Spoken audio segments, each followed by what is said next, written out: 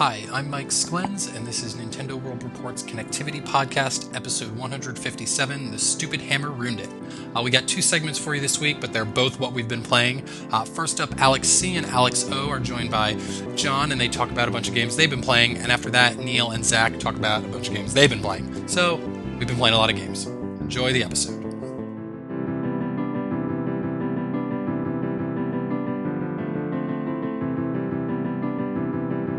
Hey everybody, and welcome to a brand new segment of Nintendo World Report Connectivity. I am your host, Alexander Kalafi, and joining me for a brand new edition of what we have been playing, Alex Osborn.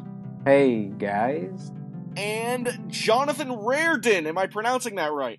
You are, but it's just John. You failed in an interesting way. So your birth name is not Jonathan. It was literally... Okay, perfect. And the interesting thing about both of these new crew members is that they are in fact crew members. And although Alex joined us on our Nintendo Direct live podcast on video last week, which you can find on our Nintendo World Report TV channel, this is both of their first times on an audio connectivity podcast, and hopefully not the last. So, before we begin, before we say what we've been playing, what we've been talking about, I want to hear a little bit about you. Alex, what is your role on staff, and what do you do for us?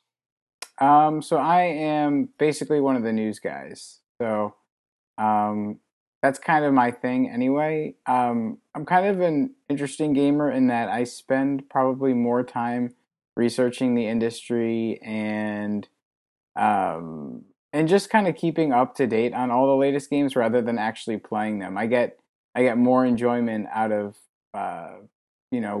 combing through interviews and press releases than playing a lot of games. So I'm kind of an anomaly in that sense, but that's kind of my way. And we should note that so you're more into the cult of industry. So you're more into the whole, not necessarily NeoGAF, but that general gaming industry scene. Totally.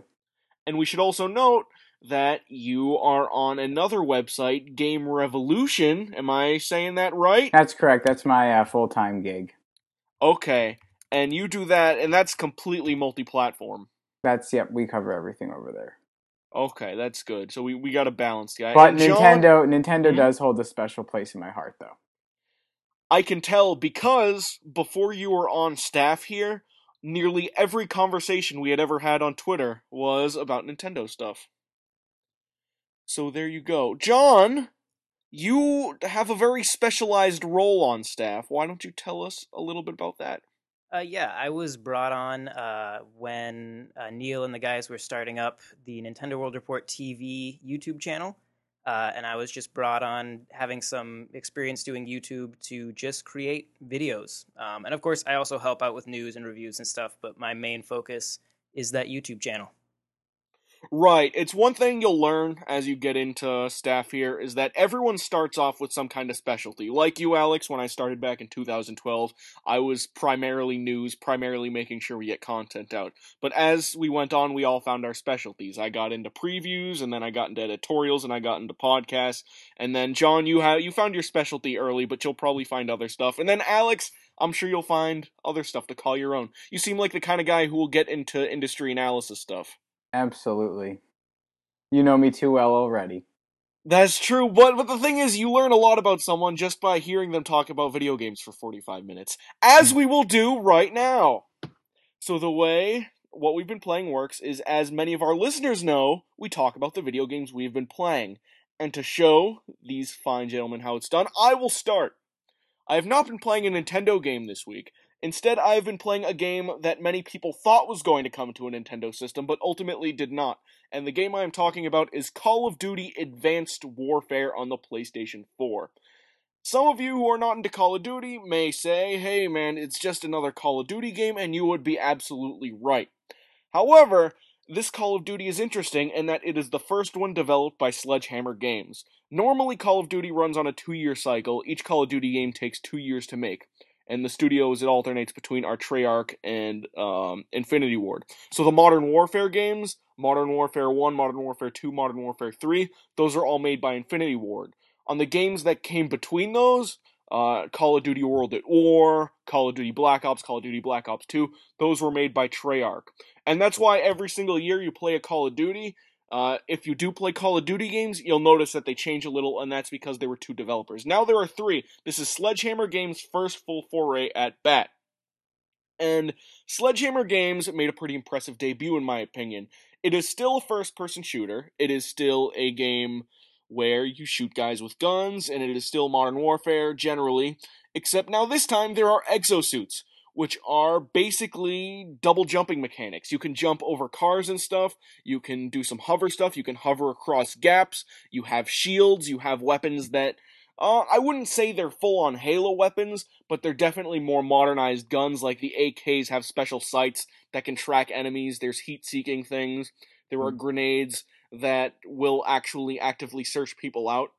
And the difference between this Call of Duty versus other Call of Duties is that now the game is much more mobile, and it's the kind of mobility you may be familiar with if you have played Titanfall, which is on Xbox One, Xbox 360, and PC, or you have played I think Destiny, which has its own it has its double jump, it has its hover, and it has all this other stuff.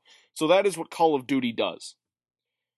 The other big thing, the only thing I will add is that the story mode has Kevin Spacey, and the story mode is really good this time around because it focuses on America 50 years from now, and it develops a really cool, realistic portrayal of what the modern world will look like. For instance, you got things like New Baghdad, which is like the Baghdad of the past, but Kevin Spacey's super militaristic company of PMCs came in and then turned that shit around in 5 years and basically made it the new New York City.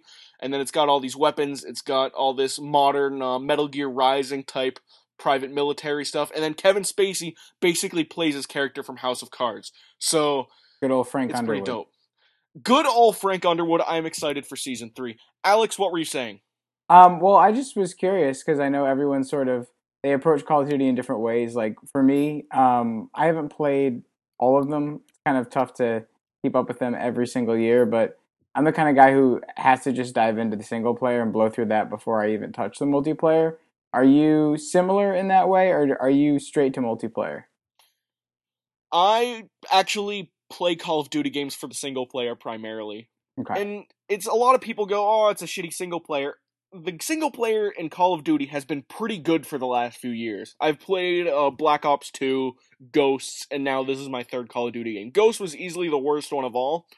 But these games do a great job of being like super patriotic, destroying America, and then making you be part of the military crew that has to go and take out the terrorist of the year and basically go America oorah, blowing shit up, going in vehicles, saving the world on behalf of red, white, and blue. And that's the thing that just gets my testosterone going in every single Call of Duty game.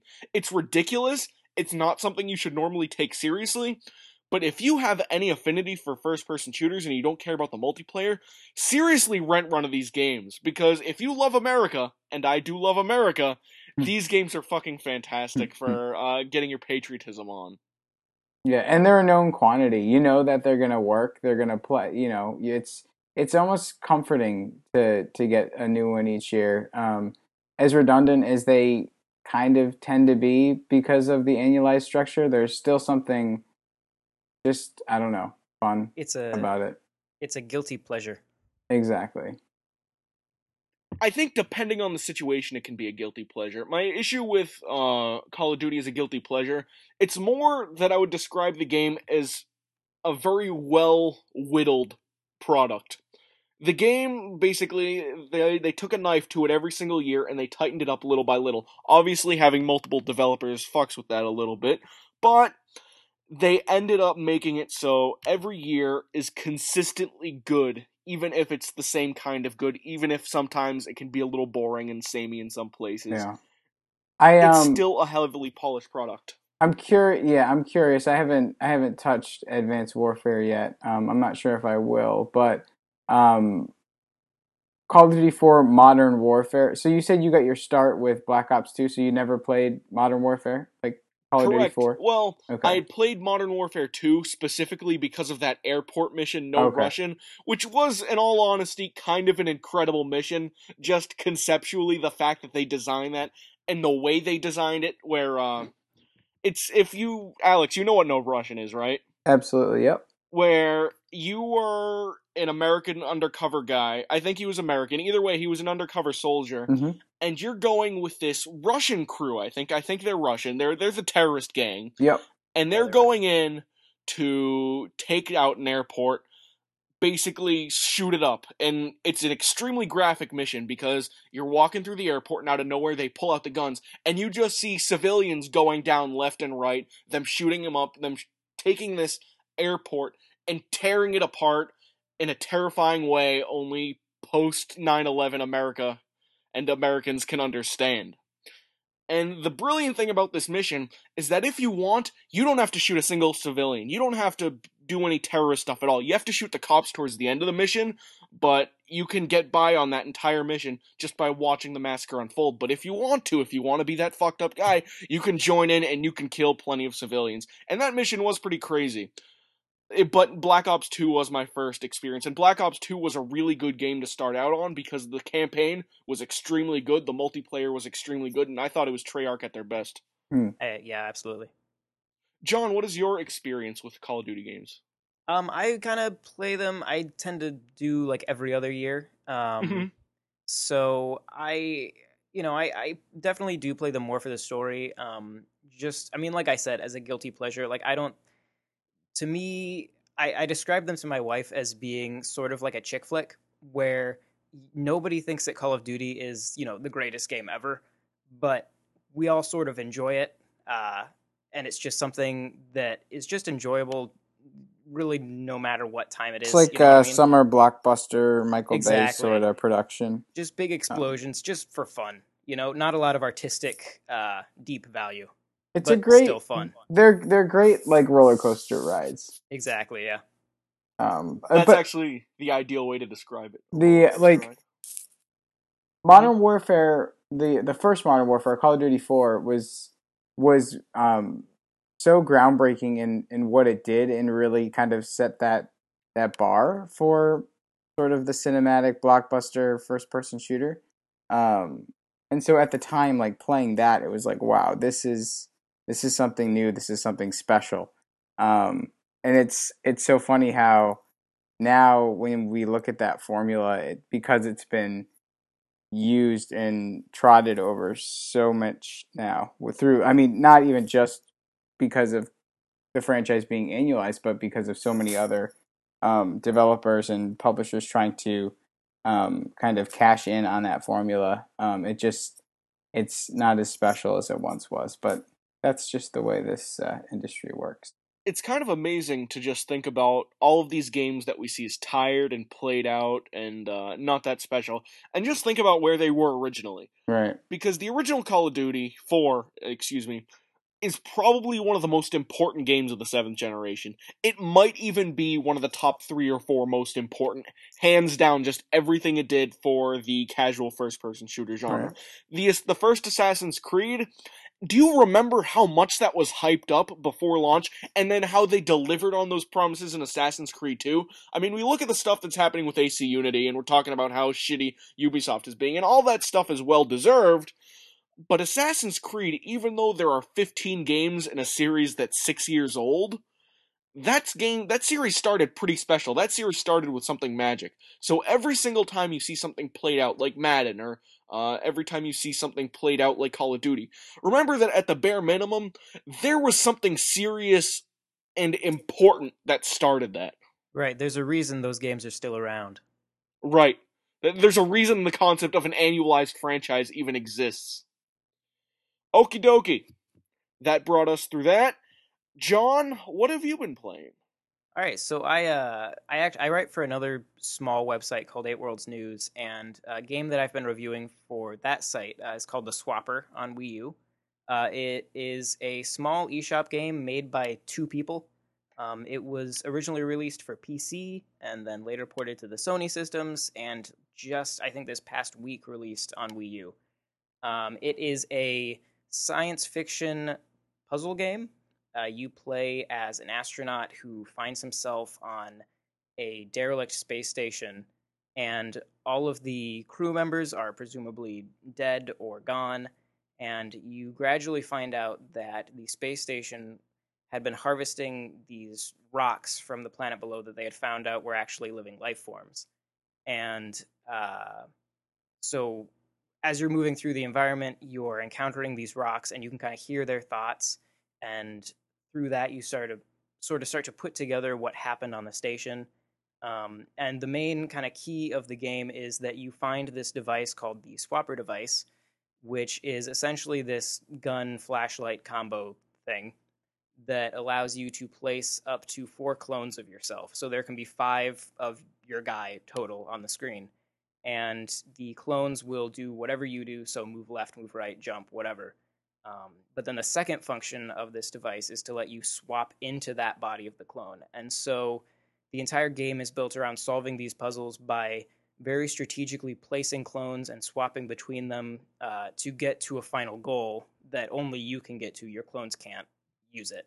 So you have to be in the body at the end of the puzzle. So it's a lot of stuff of, of putting a clone next to a switch because you know that to place your next clone, you're going to have to walk a little bit to the right so that by the time you get there, that clone will now be standing on the switch. And a lot of kind of thinking ahead of time style puzzles. And it's a very, very interesting game that I can't really think of another game that does anything even similar to it. So you're saying that you can't think of another game that's an indie puzzle platformer with a unique art style? Well, I can think of those, but not quite that use these exact mechanics. Okay. Yeah, it does seem like, at the very least, it's not some shitty minimalistic indie thing. Like, the game is detailed in a really special way. It's, and then, yeah. Yeah, I found the art style to be really bizarre, and I couldn't quite place what it was, and so I went and looked it up, and it's entirely made of clay, which I thought was really cool.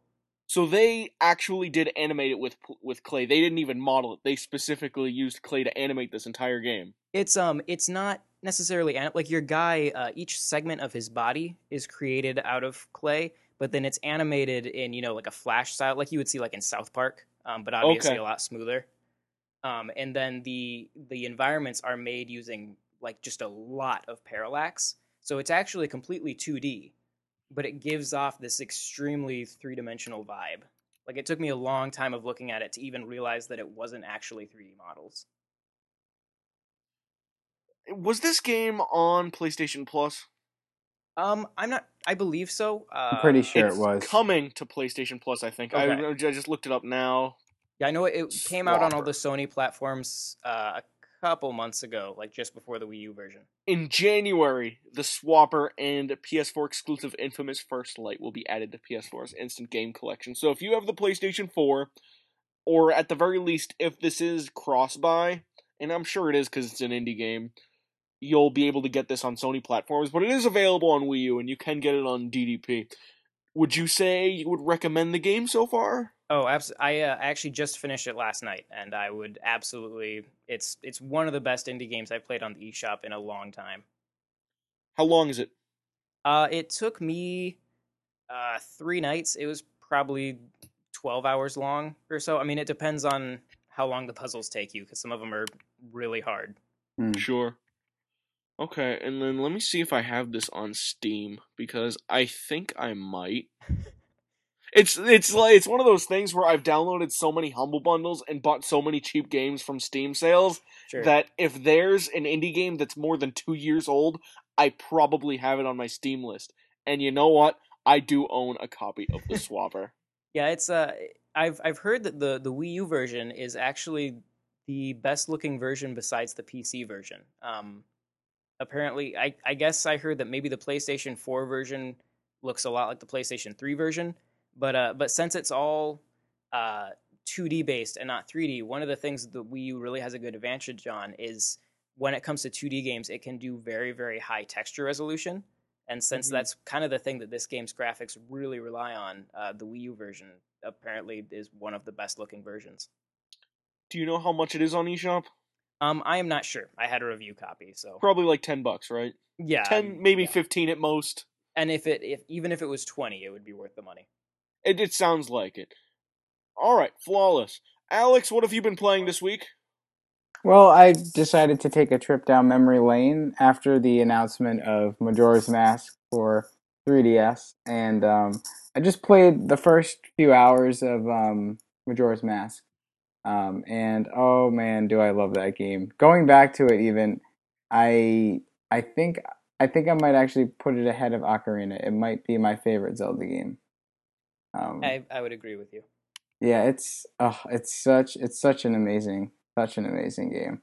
Um, Alex, where do you land as far as sort of ranking the Zelda games? Are you a Majora's Mask lover?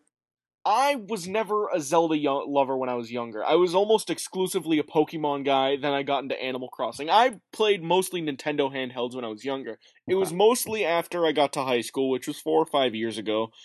Actually, no, closer to 7 or 8. That I actually started getting into Zeldas. And I think the first one I beat and loved was like Minish Cap. And then I got into Zelda 1, and then I got into Link's Awakening when 3DS came out. I played Skyward Sword.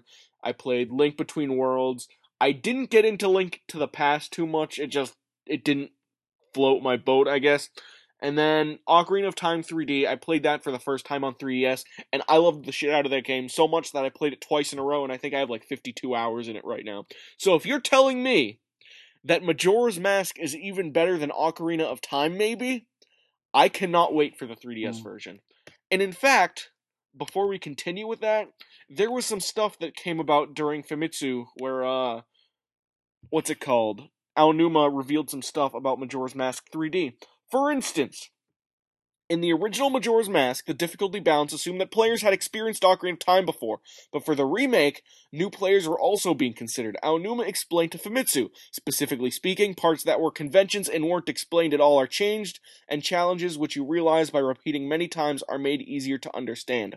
Rather than making the experience simpler, the changes in Majora's Mask 3D are intended to help stumped players with hints. The 3-day cycle remains the same, and the system for following other people's actions aren't changed. There is, however, a boss battle that is seeing changes. As a new element, players will be able to fish at 2 places. And then the other thing that he announced was that the playing on the new 3DS is going to differ to some extent. Do any of these things excite you two? Absolutely, because I'm betting I know exactly which boss battle they are. I'm going to use the word fixing. Uh, Okay. there's a boss called Georg, who is an underwater boss, and he is the glitchiest, worst designed boss in any Zelda game ever, and is the cause of great frustrations throughout my childhood. Mhm. Okay, so it seems like what they're doing is they're basically unlost leveling it, where they're basically going to assume that you have not played Ocarina of Time before, which they should do, but it sounds like they might casualize it a little bit in the process. Are you worried about this, Alex? You As know, someone who's playing the game now? I'm not at all actually. Just because like my experience, especially Majora's Mask, but also Ocarina of Time, um, back in the day, I sat down with a one of those like Brady Games guides, in order to fully understand exactly like even what I was getting into, because there's a lot of hidden complexity and sort of just there's this level of like obtuseness to Majora's Mask, and I think it's got a bit of roughness around the edges where I feel like that Nintendo coat extra kind of coat of paint, bit of polish, smoothing that they do with like everything. It'll be. I mean, because basically it was like Ocarina of Time, sold boatloads for them, and they have this engine, and they gave Aonuma an opportunity to kind of step up to the Zelda plate and take a swing and make something with this engine that was creative and different for N64 before GameCube rolled out, and it almost feels like an experiment that went totally right, but is a little bit, it's Well, got its quirks, and for that I love it. But I definitely think that maybe taking newcomers into account or just making it a bit more accessible is can only be a good thing.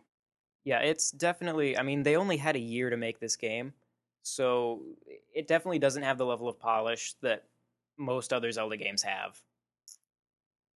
Right. oh, yeah.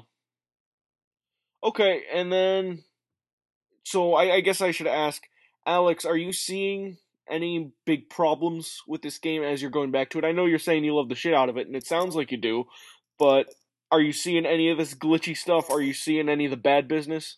I haven't run into anything yet. But and I think maybe too it's because it's sort of like putting on an old shoe, or like, it's like riding a bike. Like, if you haven't, it's like, even though I haven't visited it in a while, I just kind of like fall back into some muscle memory. So I'm just kind of going going through the motions, where I feel like if I was to hop in fresh, I might have felt a bit more lost without direction.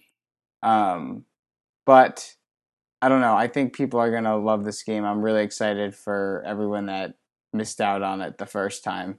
And I'm curious. So you said, correct me if I'm wrong, that it's going to take advantage of the the hardware revision, the new 3DS. It didn't say how, but it made it sound like there's going to be ways in which the new 3DS version differs, and I hope that means that the game looks better.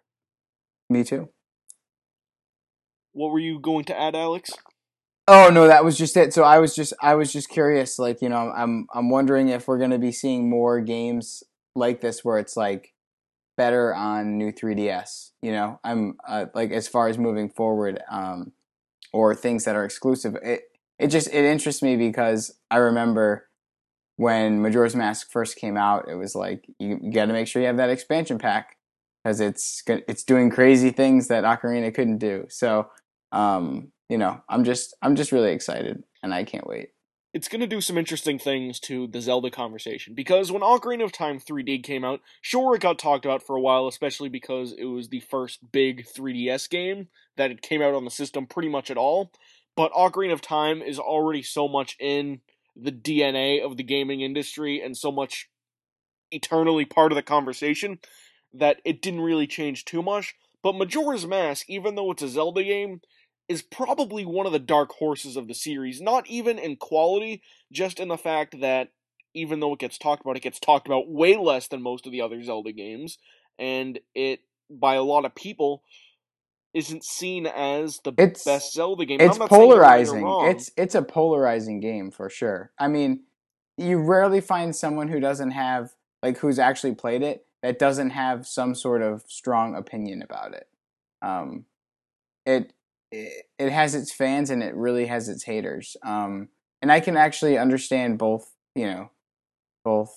sentiments toward that, just because it is so different, and it's hardly, a traditional Zelda experience, because I mean, Zelda is not even in this game, really. Um, It's so about Link and his adventure more, isn't it? yeah, yeah, very much so. So I'm wondering then if this whole thing is going to change the conversation. If they're going to make it easier for new players to get in, the hope is, since this is a remake, that they're going to give people at least a reason to see this game in the same way a lot of people like you do, as as one of the best games ever. And that's what it seems like Nintendo's doing with a lot of these remakes. Or not necessarily remakes in all cases. A Link Between Worlds felt like, to me, as someone who has now played both games, a version of Link to the Past that works a lot faster and is a lot easier to get into, specifically because it is a lot easier. This game is going to be adding in new stuff to help new players. Ocarina of Time 3D added in a lot of stuff to help new players. The same thing with even the Pokemon game that's coming out, Yeah. Omega Ruby and Alpha Sapphire. Or They're trying even, to make this game. yeah, I feel like the changes that are being made to Majora's Mask, for this 3DS version, are going to be a bit more along the lines of something like what we saw with Wind Waker HD, with like the Swift Sail and stuff like Sure. that, where it's not like we're not going to be getting like an entirely new game, but we're going to be getting these little tweaks and additions that just make it smoother. We're getting an Refined. important 10 more percent. Refined Right, is right. perfect. Yeah. Which I love. Like, that's just like why I want to see more of these HD, or whatever you want to call them, remakes, Mm-hmm. re-releases from Nintendo, because they, like, you're actually getting a product that's being redone. You're not getting like, like the God of War HD collection, where it's like, let's just bump up the resolution.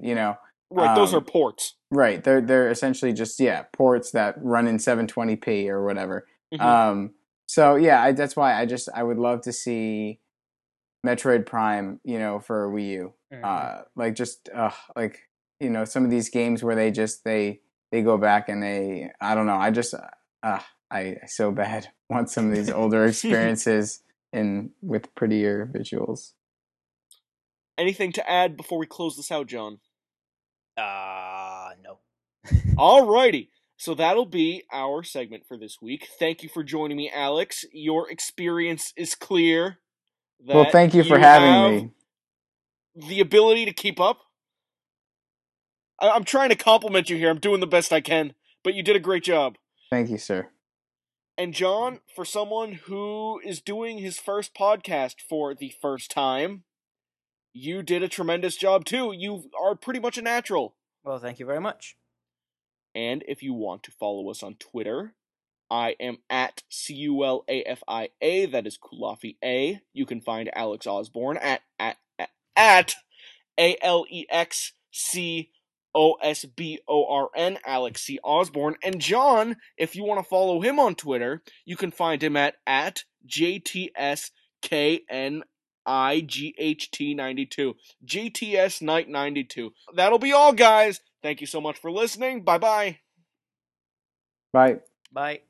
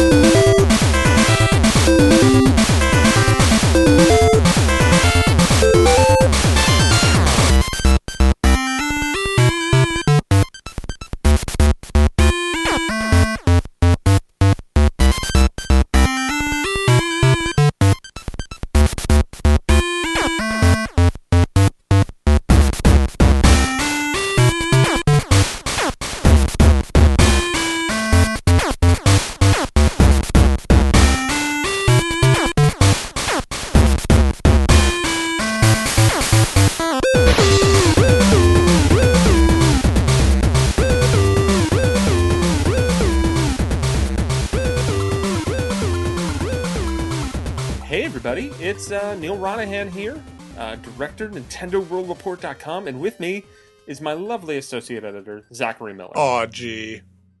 Yeah. So we're here to talk about a couple games. This is pretty much like just a crazy-ass what you've been playing episode. I don't know what order you'll be hearing this in, but regardless or not, I've been playing Super Smash Bros. On Wii U for almost a week at this point. Yeah, you have. We got the review copy in. I have a buttload of videos that are up on Nintendo World Report's YouTube channel, Yep. NWR TV. I am saving myself for the game. I haven't watched any of them. Yeah, we got a lot of stuff focusing on music, because that's what people seem to dig, except for a lot of people yelled at me, because when I was doing, I just did a lot of kind of themed battles, where it would be like, oh, here's like 8 Mario characters playing on the Super Mario Galaxy stage. And I turned down like the sound effects and stuff, so you could just hear the music, which is, some of it's very lovely remixes. But I didn't have the hammer or the final smashes turned off. So there's a couple times where people get hammers, and I got rightfully called out for that, but I kind of find it funny that I think one of them is just like, the YouTube comments are just a bunch of people being like, hey, fuck you. Like, I was jamming out to the song, and then the stupid hammer ruined it. So I'll probably turn those off when I record more. Good music in that series, I say. But yeah, so talking about Super Smash Bros. On Wii U, it's a very, very good game. Is it the 3DS game, but better? Or the same, but more content? Or what do you mean? It's like, it's such a weird thing, because, like, if this game came out first, I think my mind would be blown.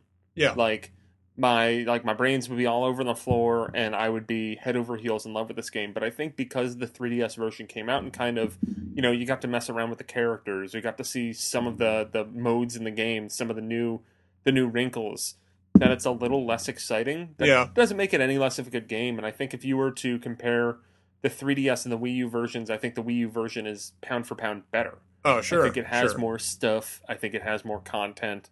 I think it's a more compelling package. Looks better. Yeah, it looks absolutely gorgeous. I think the stages, there might be like a few more in the Wii U version, but then you can also create stages. That's nice.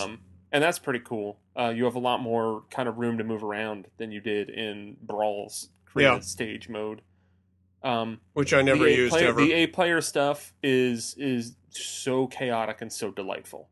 Is it like chaotic in an enjoyable way, or is it like, I don't know what the fuck's happening right now? It's kind of a little bit the latter. I will be testing that to its full limits this weekend. Nice. I think right now the count is about 8 or 9 people over. Oh, damn. So we will be playing some 8-player Smash, I'll have you know. With GameCube controllers? Yeah, I have one GameCube controller adapter. Oh, okay. So we'll be using some combination of like Wii remotes and Pro controllers and GameCube controllers. Sweet. I'm sure some people will complain, being like, "Hey man, you beat me because I wasn't using a GameCube controller." So I have a feeling like I'll be using a Pro controller. Get good, people. Yep, that's the way I look at it. So but, I mean, playing with a GameCube controller is great. Yeah, like, it's the way the game's meant to be played in a way. As much as some people are kind of annoyed that it's like the GameCube controller won't die, like it's just so natural to play Smash with that. I agree. I thought it was. I liked playing Melee at PAX East a lot better than Brawl because Brawl has the classic controller, which is great, but it's not the same. Yeah. Well, I mean, so you could use GameCube controllers. That's true, you could. So tell me about the Amiibos. Are you having any fun with those at all, or are they just kind of sitting there? Well, so far I haven't gotten super deep with it. I guess a little inside baseball. There was a Wii U system update this week that I think people might. Oh, I should get that. Yeah, I mean, people that pay attention to this, you probably heard that there was a Wii U system update, and in the patch notes it said that it like added an interface on the system so you can kind of like look at Amiibos on a system level. So when I first got the game, I steadily put the Amiibo on, and then I wondered when I stopped playing the game why it froze. Oh. And then I realized by kind of some troubleshooting that whenever I used an Amiibo in the game, like the Amiibo seemed to work fine. My Link Amiibo's up to like level 30 now, and I've been having a lot of fun with him. His name's Linkles. And I mean, like it is kind of fun to like then you feed them stuff and make them better. It is kind of like a little bit of like that character customization, but like giving it a little more of a personality because you get to kind of interact with it. And I actually have done a couple matches where it's me and my Link Amiibo teaming up to fight some fools. And I think there's a lot of potential to be had, like people that are fortunate enough to have friends nearby that all have the game. If people have Amiibos, then you can have some pretty fun like multiplayer battles there, especially because you can do, 4 teams of 2 fighting each other at once. Yeah. But because of that, I haven't really had a lot of time to dive into the Amiibo stuff since that update went live, because I kind of just stopped messing around with them once I realized that the game just froze. Right. Whenever I played it. But I haven't messed around with it too much since. But I have a Mario and a Kirby and a Link Amiibo that I will be messing with a lot over the next couple days. But whether it's a little bit the collector in me, but after seeing them in game, like it's enough of a hook for me that I'll be buying a bunch of them. Oh wow! All right. Probably only characters that I like.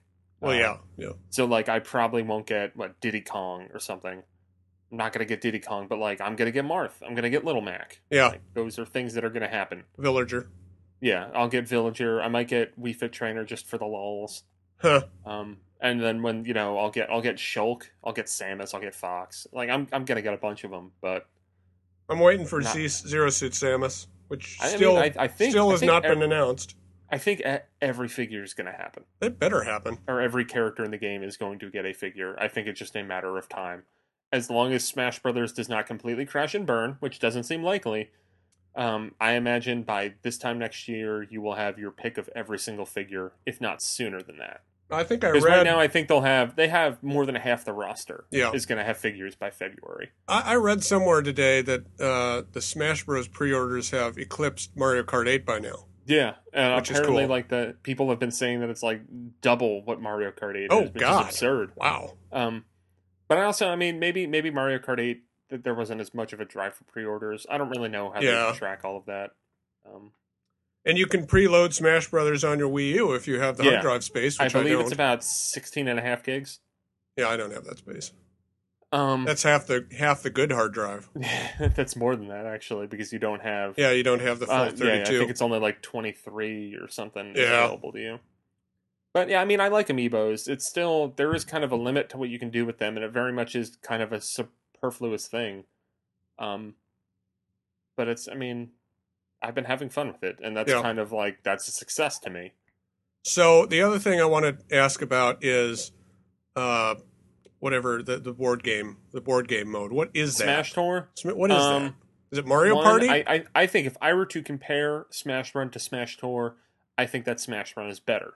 Which is kind of funny, because I think we were on this show like a month ago. And you didn't me like being it. like, man, whatever they have in Wii U's gotta be better than Smash Run. But like Smash Run kind of grew on me more after that. Oh, yeah, I love it. Or at least, let's put it this way. I've, so far, and I'll be playing a lot more, because like I said, I'm going to have a bunch of people over this weekend. Yeah. But I played Smash Tour. You have to do it with 4 people, whether or not you have computer players or not. So it's not like 4 human people. Like, I played it a couple times where it's just me and the computers. Yeah. But it is this kind of like this fast-paced Mario Party game, where each person picks a Mii, and then you move around a board, but like everybody moves at the same time. And I mean, we have video up on the YouTube channel that I think puts us into words better, pictures. But basically, everyone, they have a spinner, and then they can move from 1 to 6, and then they move on the board, and they're trying to collect powers, or like the ability power-ups and other fighters, kind of like Smash Bros. In that regard, except for in this one, you have your Mii character, and you were collecting other fighters that then you can use, so they're almost like lives. I see. And you can do it, I think, anywhere from 15 to 25 turns. There's 3 different sized boards. There's a small, medium, and large. And you're moving around, and you're collecting these different items. You get trophies that you can use as like kind of like a boosters and buffs for the fights that you occasionally have, or when you're on the board. Okay. Like one of them's like it's an Excite Bike guy, and it'll give you double your roll. Like stickers. And there's other ones, stickers in Brawl. Yes, and there's other ones where it's like, oh, you'll start with a super scope on this battle. And how you do the battles is that when 2 characters run into each other on the map, then everybody fights. I see. And yeah, your goal is to just, power up your character and collect as many fighters as possible, and then you have a final match where basically it's everybody's, like, I think I had a match where I was playing the computer where it was like I had like 8 fighters and the other ones had like 2. Oh, okay. So very clearly was going to win. But I think it's also like, I think the way it gets scored is something like, okay, I have those 8 fighters, but if someone were to just like take me to task with all of them, then they would probably win, because I think they get a point for every kill they get against me. Gotcha. And I would get a point for every like kill I get and every fighter that I have that survives. Yeah. But yeah, I mean, it's a neat little mode, but when I played it with humans, we were kind of bored halfway through. Yeah. And I think a lot of that is that you could go several turns without anybody running into each other. So you're just kind of playing this board game simultaneously where you're not really interacting.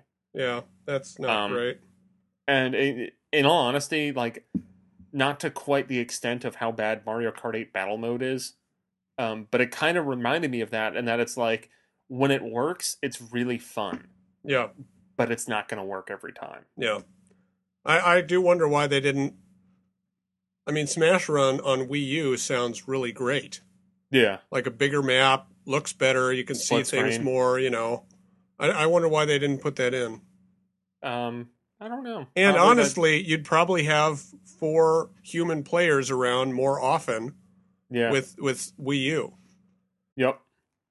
Whatever. And then the couple other modes, like event mode is in there, and I like what they did with event mode. It's not just a linear list. Like I mean, they showed it in videos, but it's basically like you start off with one event. You beat that event, then like other paths open up. Oh, Um, okay. And then, like, depending on how when you beat events or when you unlock different characters, then different paths open up. And these are like challenges, right? Yeah, well, Yeah. they're like the event modes that were in Brawl and Melee. Oh, was that in Melee? I don't remember that at Yeah. all. And it was in Brawl, too. Yeah. But it's the stuff where it's like, oh, you're Mario, beat Bowser and Donkey Kong. Yeah, I remember that. Okay, yeah. Or, like, they have one that's, I think, one of my personal favorites so far, which is, it's a kind of a play at four swords, where it's four Toon Links fighting each other. And, like the flavored text going into the event is just like, oh, they're here to save the day, ... Oh, they're fighting again. And then you have to play as a Toon Link and beat the other Toon Links. Oh, that's funny. I mean, that's really fun. The classic mode, which, like, I don't know, I feel like there's a way to do classic mode a little better.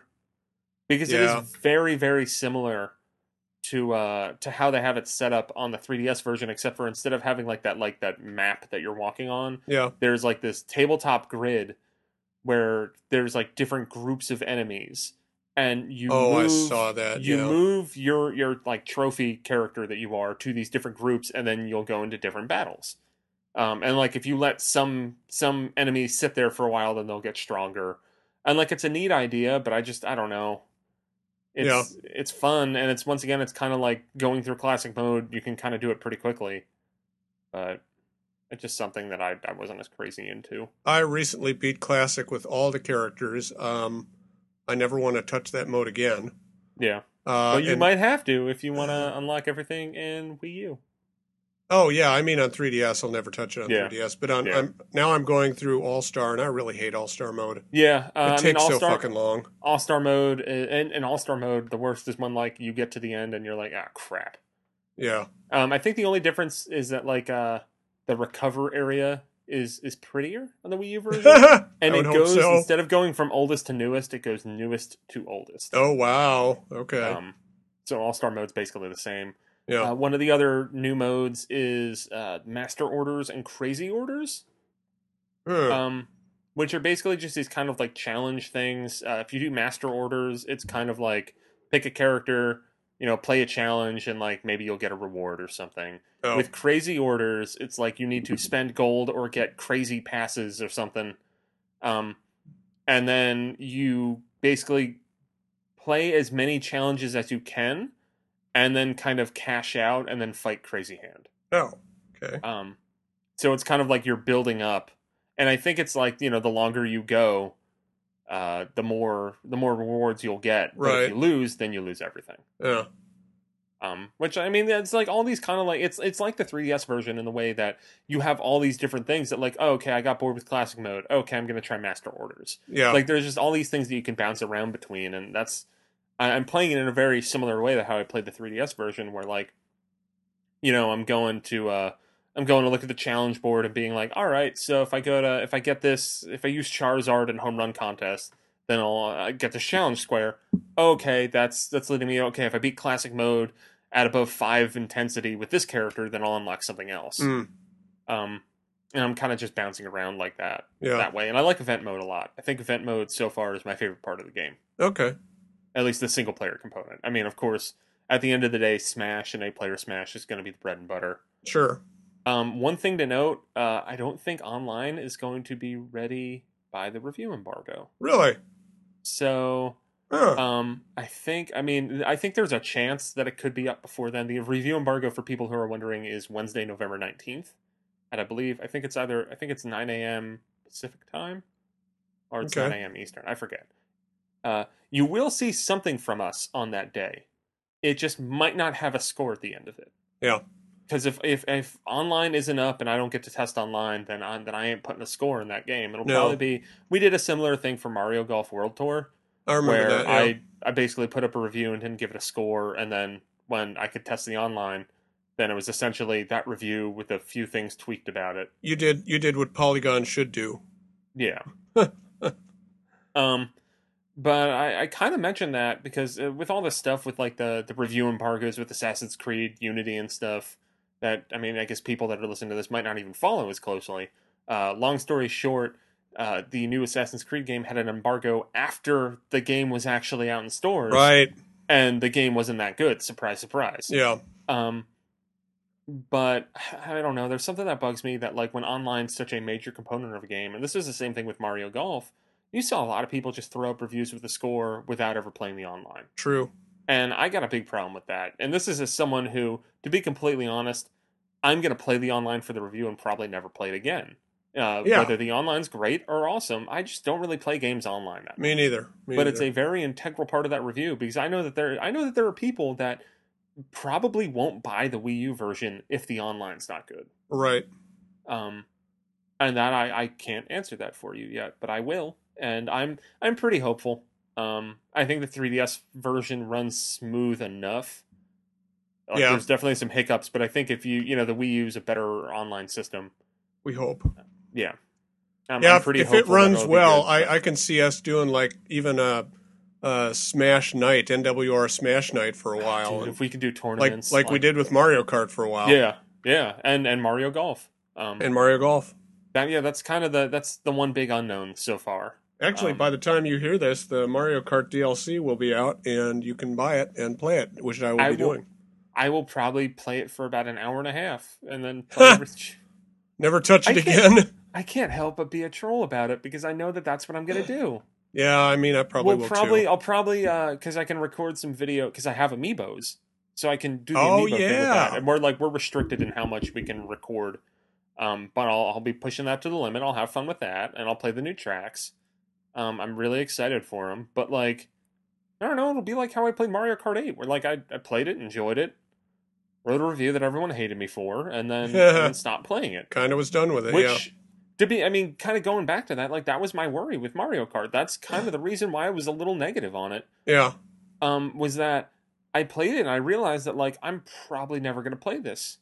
I mean, I haven't touched it since the Mercedes-Benz DLC came out, honestly. Yeah, I think we saw, like, the Excite Bike track or something, and it got me to turn it on and actually buy the DLC. And I downloaded the update that got the Mercedes-Benz track, and I went and played a Grand Prix, rocked one of the Mercedes-Benz things, played as a colored Yoshi, and then turned it off halfway through, because I'm just like, yeah, okay, that was cool. Yeah. I'll play the new tracks when they come out. But yeah. It's just, I mean, I hear people that are still playing Mario Kart 8 pretty regularly, and that's awesome. I'm not that guy. Yeah. Before turning it on for the update, I hadn't played it since June. And that might have been the time where I was playing it online with people, and because I couldn't talk to people during the race, I fucking fell asleep in the middle of a race. Wow. Well, and also, like, I guess, you know what? Scott's not going to edit this episode, but I'm going to crap on him a little bit, because he would always be hosting online matches, and there would be like 4 people in the race, and he wouldn't add computers. Oh. So you just have this empty match. So it would be like you kind of like each person would slot in, and those tracks are designed for 12 people. Yeah. So I would just like be like, there's no one near me. I'm just basically going on a track and turning every now and then. Yeah. And there was one time where I fell asleep. It wasn't that long, but I notably dozed off, and my car drove off a cliff. I woke up, I was like, all right, I gotta go to bed after this. Well, let's switch gears to a Demon's different Crest. game. You've been playing Demon's Crest, and it seems like, unlike the rest of the world, you're not as high on it, and that worries me as someone who bought Demon's Crest about a day before he got Smash Brothers in the mail for review, and then hasn't touched Demon's Crest. It's really hard to get into. Nothing is explained. Let me first say it's a really gorgeous game. It's maybe one of the best looking Super Nintendo games. I'm not really high on the soundtrack. It's very slow and gothic, which is appropriate, but yeah, I thought the music was nice. It was on the radio trivia segment of the telethon that I was on, and that music seemed really cool, and it kind of made me hyped to play the game. Yeah, but you know, it's not directed in the way that a game like Mega Man X is, or even the Gargoyles Quest games. You're constantly going back to levels like, what the heck did I just miss? There are 4 levels in the game when you open it up. The first level you never have to revisit. Like, it's just the intro stage. I don't even know why they let you revisit it. But the other 3, you have to explore the hell out of to find items, which is cool in a sense, but you also have to find the other levels. Like other levels will open up as you complete these first 3 levels, which is again awesome, but also you have no idea that's happening. Yeah. So the game is just not directed at all, and the items are not particularly useful. Like you get an item a tornado that says lets you climb higher or climb walls or something. I thought, well, that's cool. But I tried to climb a wall after I stuck to it and nothing happened. I thought, what am I doing wrong? And then I noticed he's actually spitting out little tornadoes. I thought, well, maybe you have to jump into the tornado that he spits out, and they act like a platform. Okay. So that's not explained. But after you get the Falcon Gargoyle transformation, you never have to use the tornado power again. So you kind of, it's like I know it's a little bit Metroid styled, but it's Metroid styled in a way that, like, the items kind of stack and replace each other as opposed to building this wild array of weapons. Yes. Like, once you get Which isn't terrible. No, it's not terrible, but it just kind of renders all the work you did to get the tornado power moot, you know? Like, that was the one thing that, just kind of comparing it to a game that we talked about on the show a couple months ago, Euphoria. Yeah. That was one thing that kind of made me really happy about that game, is it seemed like every power-up that you got was very meaningful. Yes. And that was kind of a short romp. It stayed meaningful. Yeah. Like, it wasn't like, oh, you got this ability, you have to use this in this one spot. Like, no, it opened up the entire game. Right. And it seems like in Demon's Crest, maybe a little bit, it's like, okay, you use this in this specific area, and then you move on. Right. And if Demon's Crest had more of a Super Metroid map, I think it would be more forgivable. Yeah. But as it is, they're very distinct levels. Each level has a boss and an optional boss. And and the most useful things you find are empty bottles, which you use to fill with potions at a shop. Cool. And spell scrolls, which you buy from, you buy the spell once you found the spell scroll from a shop, and the potions refill your hearts, and the spell scrolls generally do damage to enemies. The aside from the fact that it's very obtuse, I don't like how slowly it moves. That was kind of a problem with Gargoyle's Quest. Yeah, and I was hoping they'd make it a little faster paced here, but not only does he move slowly, he spits fireballs slowly, and he flies slowly, and I don't know, it's a very slow moving game. Yeah. Which isn't bad. I kind of like that contemplative platformer. I'm also a person of those mutant mods. Which but it's not that kind of thing. That Demon's Crest inspired him a little bit, or maybe that was for Treasure Knots. I don't know. I could be making stuff up. But it's not. You don't have to be super careful if you found a lot of hearts. Yeah. It's not contemplative, so much as slow. Yeah. And maybe I'm spoiled by fast games like Super Metroid and Mega Man X, but it's hard. I found this. That's the thing, is like, I thought you were going to kind of rattle off modern games, but Super Metroid and Mega Man X were contemporaries. They came out the same year. Yeah, I think they were all in 90. They were all in 94, right? Yeah. It's like the Mega Man X team was not talking to the Demon's Crest team, and vice versa. But it does have a Mega Man X kind of boss progression where each boss falls to a specific weapon or form much easier than other weapons. Cool. It is cool. I'm still really anxious to play this game, and it's good. I don't want to say it's a bad game. It's a good game. It's just maybe it's not a little obtuse. It might be the kind of game that you bust open and walk through if you get stuck. Yes. You must do that. Yeah. It seems like the kind of thing that, like, back in 94, maybe beating your head against a wall was a little more favorable. But I'm 32 years old. I have other things to do. You know what I'm saying?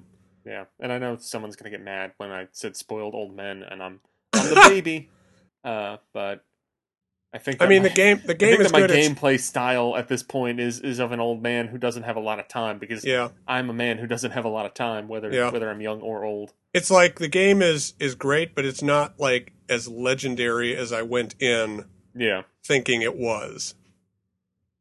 A lot of that kind of, like, that feeling kind of makes me think of how I felt when I finally played DuckTales. Really? Because I didn't play, like, I played a lot of other Disney games. Like, Quackshot was my token Disney game Quackshot. from the early 90s that I was like, you haven't played Quackshot? You're crazy. It's the best. The music's awesome. Yeah. Like, that's, when I heard people talk about DuckTales, I'm like, is it as good as Quackshot? And in my And they're opinion, like, what the hell is Quackshot? after playing the original DuckTales on NES, I don't think DuckTales is as good as Quackshot. Wow. I think that, I mean, Quackshot is oddly enough a very similar game. It has a very similar design to DuckTales. I just like Quackshot more. That's not to say I think DuckTales' soundtrack is actually better than Quackshot's, because Yeah. I mean, The Moon is one of the best songs in a video game ever. Yes. But I think it was kind of the same sort of thing as, I was someone who didn't play it back when it came out in like 1990 or 91 or whatever. Yeah. So when I finally played it, and like I think I got it in like 2008 or something, and I finally played it, I'm like, well, that was cool, but like that's what everyone's been talking about for 15 years. Yeah. I do and that might wonder be the how same thing that you're running into with Demon's Crest, because for me, whenever I heard about Demon's Crest, it would be like in hushed voices, I'd be like, oh my god, it's so good. It's never Yeah. going to come out on Virtual Console though.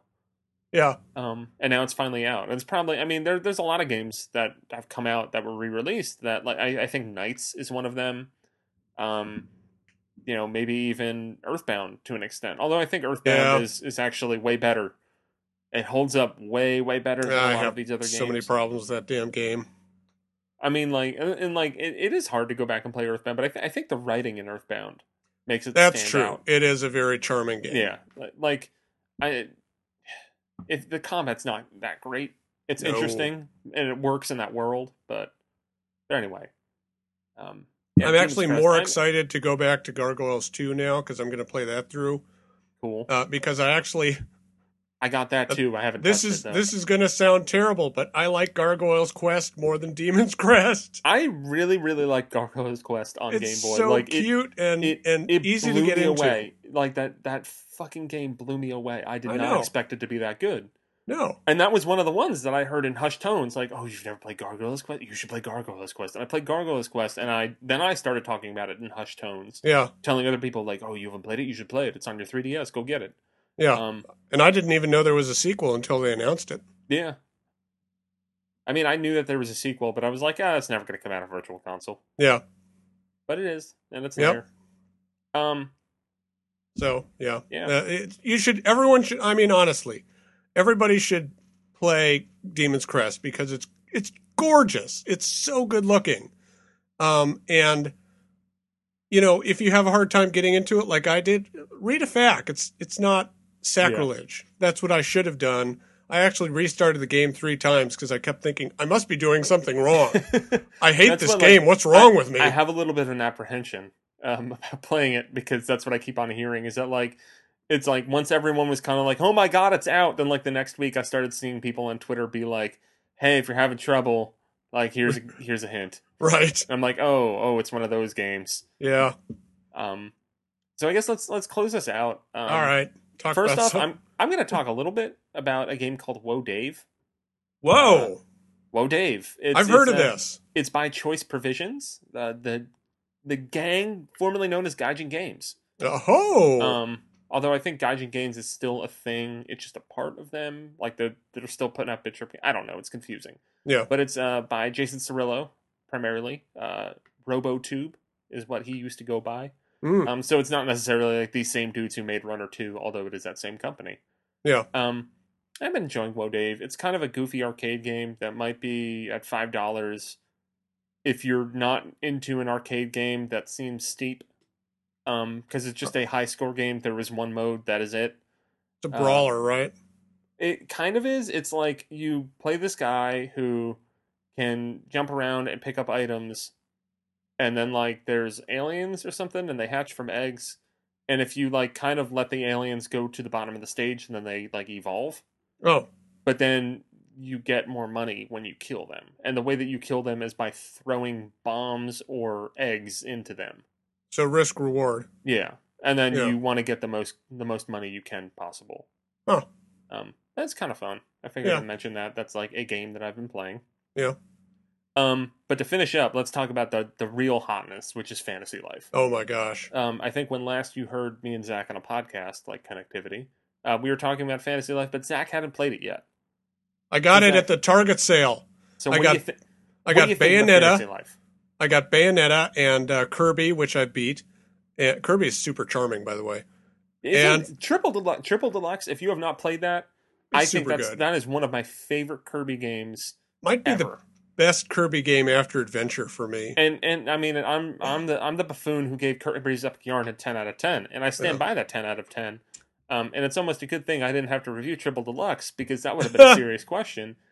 I was blown away by Triple Deluxe. Like, I kind of got it just because I was like, oh, it's a Kirby game, I'll have fun with it.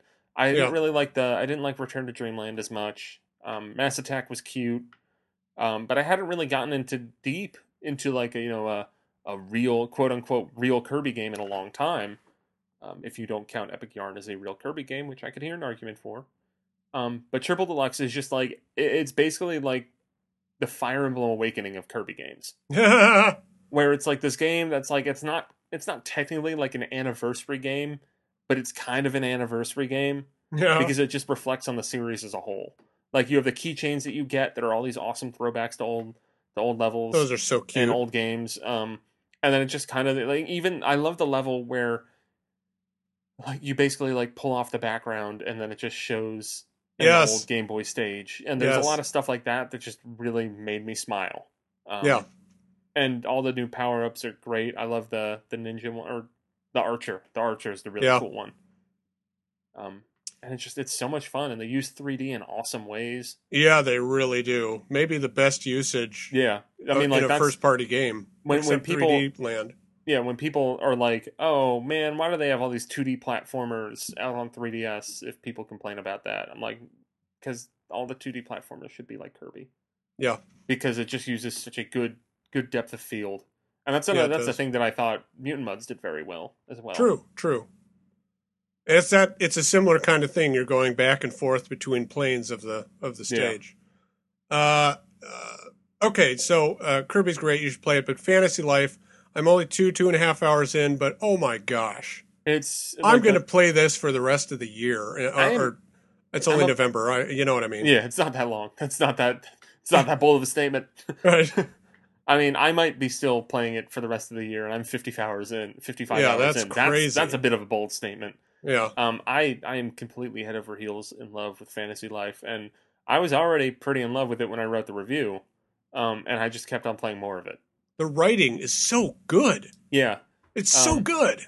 It's gotten to the point with the writing that, like, I hunted down the people of the Treehouse. Well, no, you don't have to hunt them down. You say something positive about Fantasy Life on Twitter, and then those dudes will favorite it. Nice. And you're like, okay, those are the guys who translated Fantasy Life. Yeah. And then I started following them, and they just retweet people saying good things about Fantasy Life. And like cute screenshots of it and stuff. Like, it's pretty great. It's like my own little Fantasy Life feed. Yeah. But the writing's like hysterical in a way that, and like, this is a game with so much text that it's almost dumb. Yeah, especially when you're playing through that main story. It's more than most RPGs. What I love about the main story is that, yes, there is a part of it where, like, the main story is super slow in plotting. The writing's really, really funny, though. Yeah. But, like, it keeps on setting you up where it's like, you're gonna have to fight this dragon. You're gonna have to fight this... Oh, no. Like, just, like, go beat up that stone. You're not gonna... I mean, you'll kill the dragon later because you gotta get Master Class in being a mercenary or whatever, or a paladin. But you don't need to actually fight this dragon. And it's like, you go to all these different areas, and it's like they're building up to these huge boss fights. And they're just like, nah, man, we just had a prank war. The thing that tickles me is that I started out as a lumberjack or a woodcutter. I started off as a tailor, and that was a dumb idea. Oh, really? Because I was like, oh, I'll do one of the weird ones. And then I wound up reading later that, like, the tailor is one of the hardest ones to start off as. Jeez. Well, I just love that, like, you get experience from chopping down trees. You get experience doing everything. It's awesome. I know you do. You get experience by running. Yeah. And like, you chop down trees and you sell the trees, and then every once in a while you come across an elder tree. Yep. And you chop that down, get a whole bunch of wood, and you get a bounty. Ton and you of take experience. It back to the and a bounty, player. yeah. Oh, it's just so funny. And then, like, I was avoiding monsters for a while, but then I remembered I have a knife and I can kind of defend myself. So Yeah. I've been doing that and getting experience. It's just so, and now I'm at a point where somebody said, well, you have to try another job to open up this area of the map. I'm like, all right. So I'm going to go do that. But it's just like the whole castle town is like, there's so much to do. Yeah. Once you have jobs, I can just tell. There's an infinite amount of content. Yeah, like I said, I'm 55 hours into the game, and I see no end in sight. Yeah. Like I have a lot of like I think they go up to like God class or something, but I think you might only be able to get that if you buy the DLC. Oh, But like okay. I'm at Master in a lot of them. I haven't gotten anything past Master yet. But I intend to. I've just been kind of utilitarian. And that like I'll get one to Master and then switch over to another one. And I think I have everything. Everything is either Master or the step below Master. This is going to be Dragon Quest IX for me because you could switch jobs in that game too, and I did all the time. Well, I'm sure you know that this is made by... Yeah, it's level 5, yeah. Yeah, it's the same people, and actually, Fantasy Life is kind of what looks they wanted like Dragon Quest IX. This is supposedly what they originally pitched to Square for Dragon Quest IX. Really? And I think it was actually got under development a little bit. And then when Square revealed it, the fans in Japan revolted because it was too far off a regular Dragon Quest. Oh, interesting. So then they kind of went in the direction that they did for 9. And then, because I think Fantasy Life was supposed to be a DS game. Oh, okay. And I think it just kind of got pushed back a little bit because I think it came out in Japan in 2012. Yeah, it looks a little... I mean, I don't want to say it looks bad, but it doesn't look... Like, the character models especially look a little DS-y. Yeah. No. But like that, I mean, it's fine. Like, it's charming. Fine. It's a charming way. Okay, so not to spoil anything, but when you become Master levels, they play a concert for you. Oh my gosh. It's the best. And like, do you in have every any... job? Yeah. Oh jeez. Do you have any pets yet? Oh no, but they can go fight with you. That's going to be the next thing I get. I've got 2 little cats. They're fighting with me. Oh man, you can have more than one. Yeah, I think you can have 3. I haven't gotten the 3rd one yet. Because you get bliss, and then you can get different things. And the first thing I got was like, well, I want a cat. And then I have 2 cats in real life, so I do get a second cat. Oh my gosh. Can you name the cats? Yes. They're named after they're named after my cats in real life. Wow. I have to play more of this game now. I adore Fantasy Life so much. Like, I'm probably going to get off this call and go play Fantasy Life until I go to sleep. I don't really play any other games. Like, to be completely honest. Smash? You play Smash because you had to. I'm playing out of obligation. I don't think I'd be playing it if this was just like, oh, Smash came out today, I'd be like, yeah, whatever. Yeah. I'm fine with Fantasy Life. That's funny. I don't have any friends locally that have it yet, though. That would probably make it worse because that would be my outlet to play Smash. Would be like, oh, I got some friends over. I'll play Smash. Be sociable. If they all have Fantasy Life, I just keep on playing Fantasy Life. Oh yeah. Cool. It's so good. Yeah. Like I don't. It's like kind of after Shovel Knight, where I felt like all of their games were bullshit because Shovel Knight was so good. Oh my gosh. But like I don't know. Dude, Shovel Knight. But see, Shovel Knight ended. It's going to be a hard. Fantasy Life hasn't ended yet. It's going to be a hard top 5 this year. Yeah, it's going to be fun because we'll finish up after this, but I've actually been keeping a list throughout the entire year, a personal list that whenever I play a new game, I like sort it in there and like I'll look at it every now and then and rearrange stuff. Good man, I should a top do that. 25. Oh geez, of all the games that I've played this year. It's been a bloodbath. There are games that have like gotten down to 15 that I'm like, any other year this could be a top 5 game easily. Yeah. But it's a good year. It's a really good year. I would say that there is no dominant game this year. That's the one thing. Like, there's no game where it's like, oh yeah, that's going to be on everyone's list. Except for, I think, for a lot of us, Shovel Knight. Like, true. I think for a certain sect of NWR staffers, Shovel Knight is like going to be in the top 5. Yeah. Like, I'll be completely honest. I don't think there's a snowball chance in hell that anything dethrones Shovel Knight for me. Yeah. But maybe right after that, there were at least 5 games off the top of my head that if I was like, this is my number 2 game of the year, like I wouldn't fight that much about it. It's going to be a fight for me between Shovel Knight and Risky. Oh, I still haven't even played that. Oh, dude, that's so not good. even on my list yet. I have a note at the bottom of my list that's like games to play. And like I still got to play more Bravely Default. I was loving the crap out of that too. And then like Sports Friends came out this year, Towerfall. Oh yeah. I mean, granted that's Nintendo, but still, Towerfall's so good. Yeah, Towerfall's getting an expansion. But yeah, okay, really? We're not even talking about Nintendo games. All right. Thanks for listening. See y'all at PAX East. Oh yes, that is happening. We'll talk more. Bye. All right. Bye.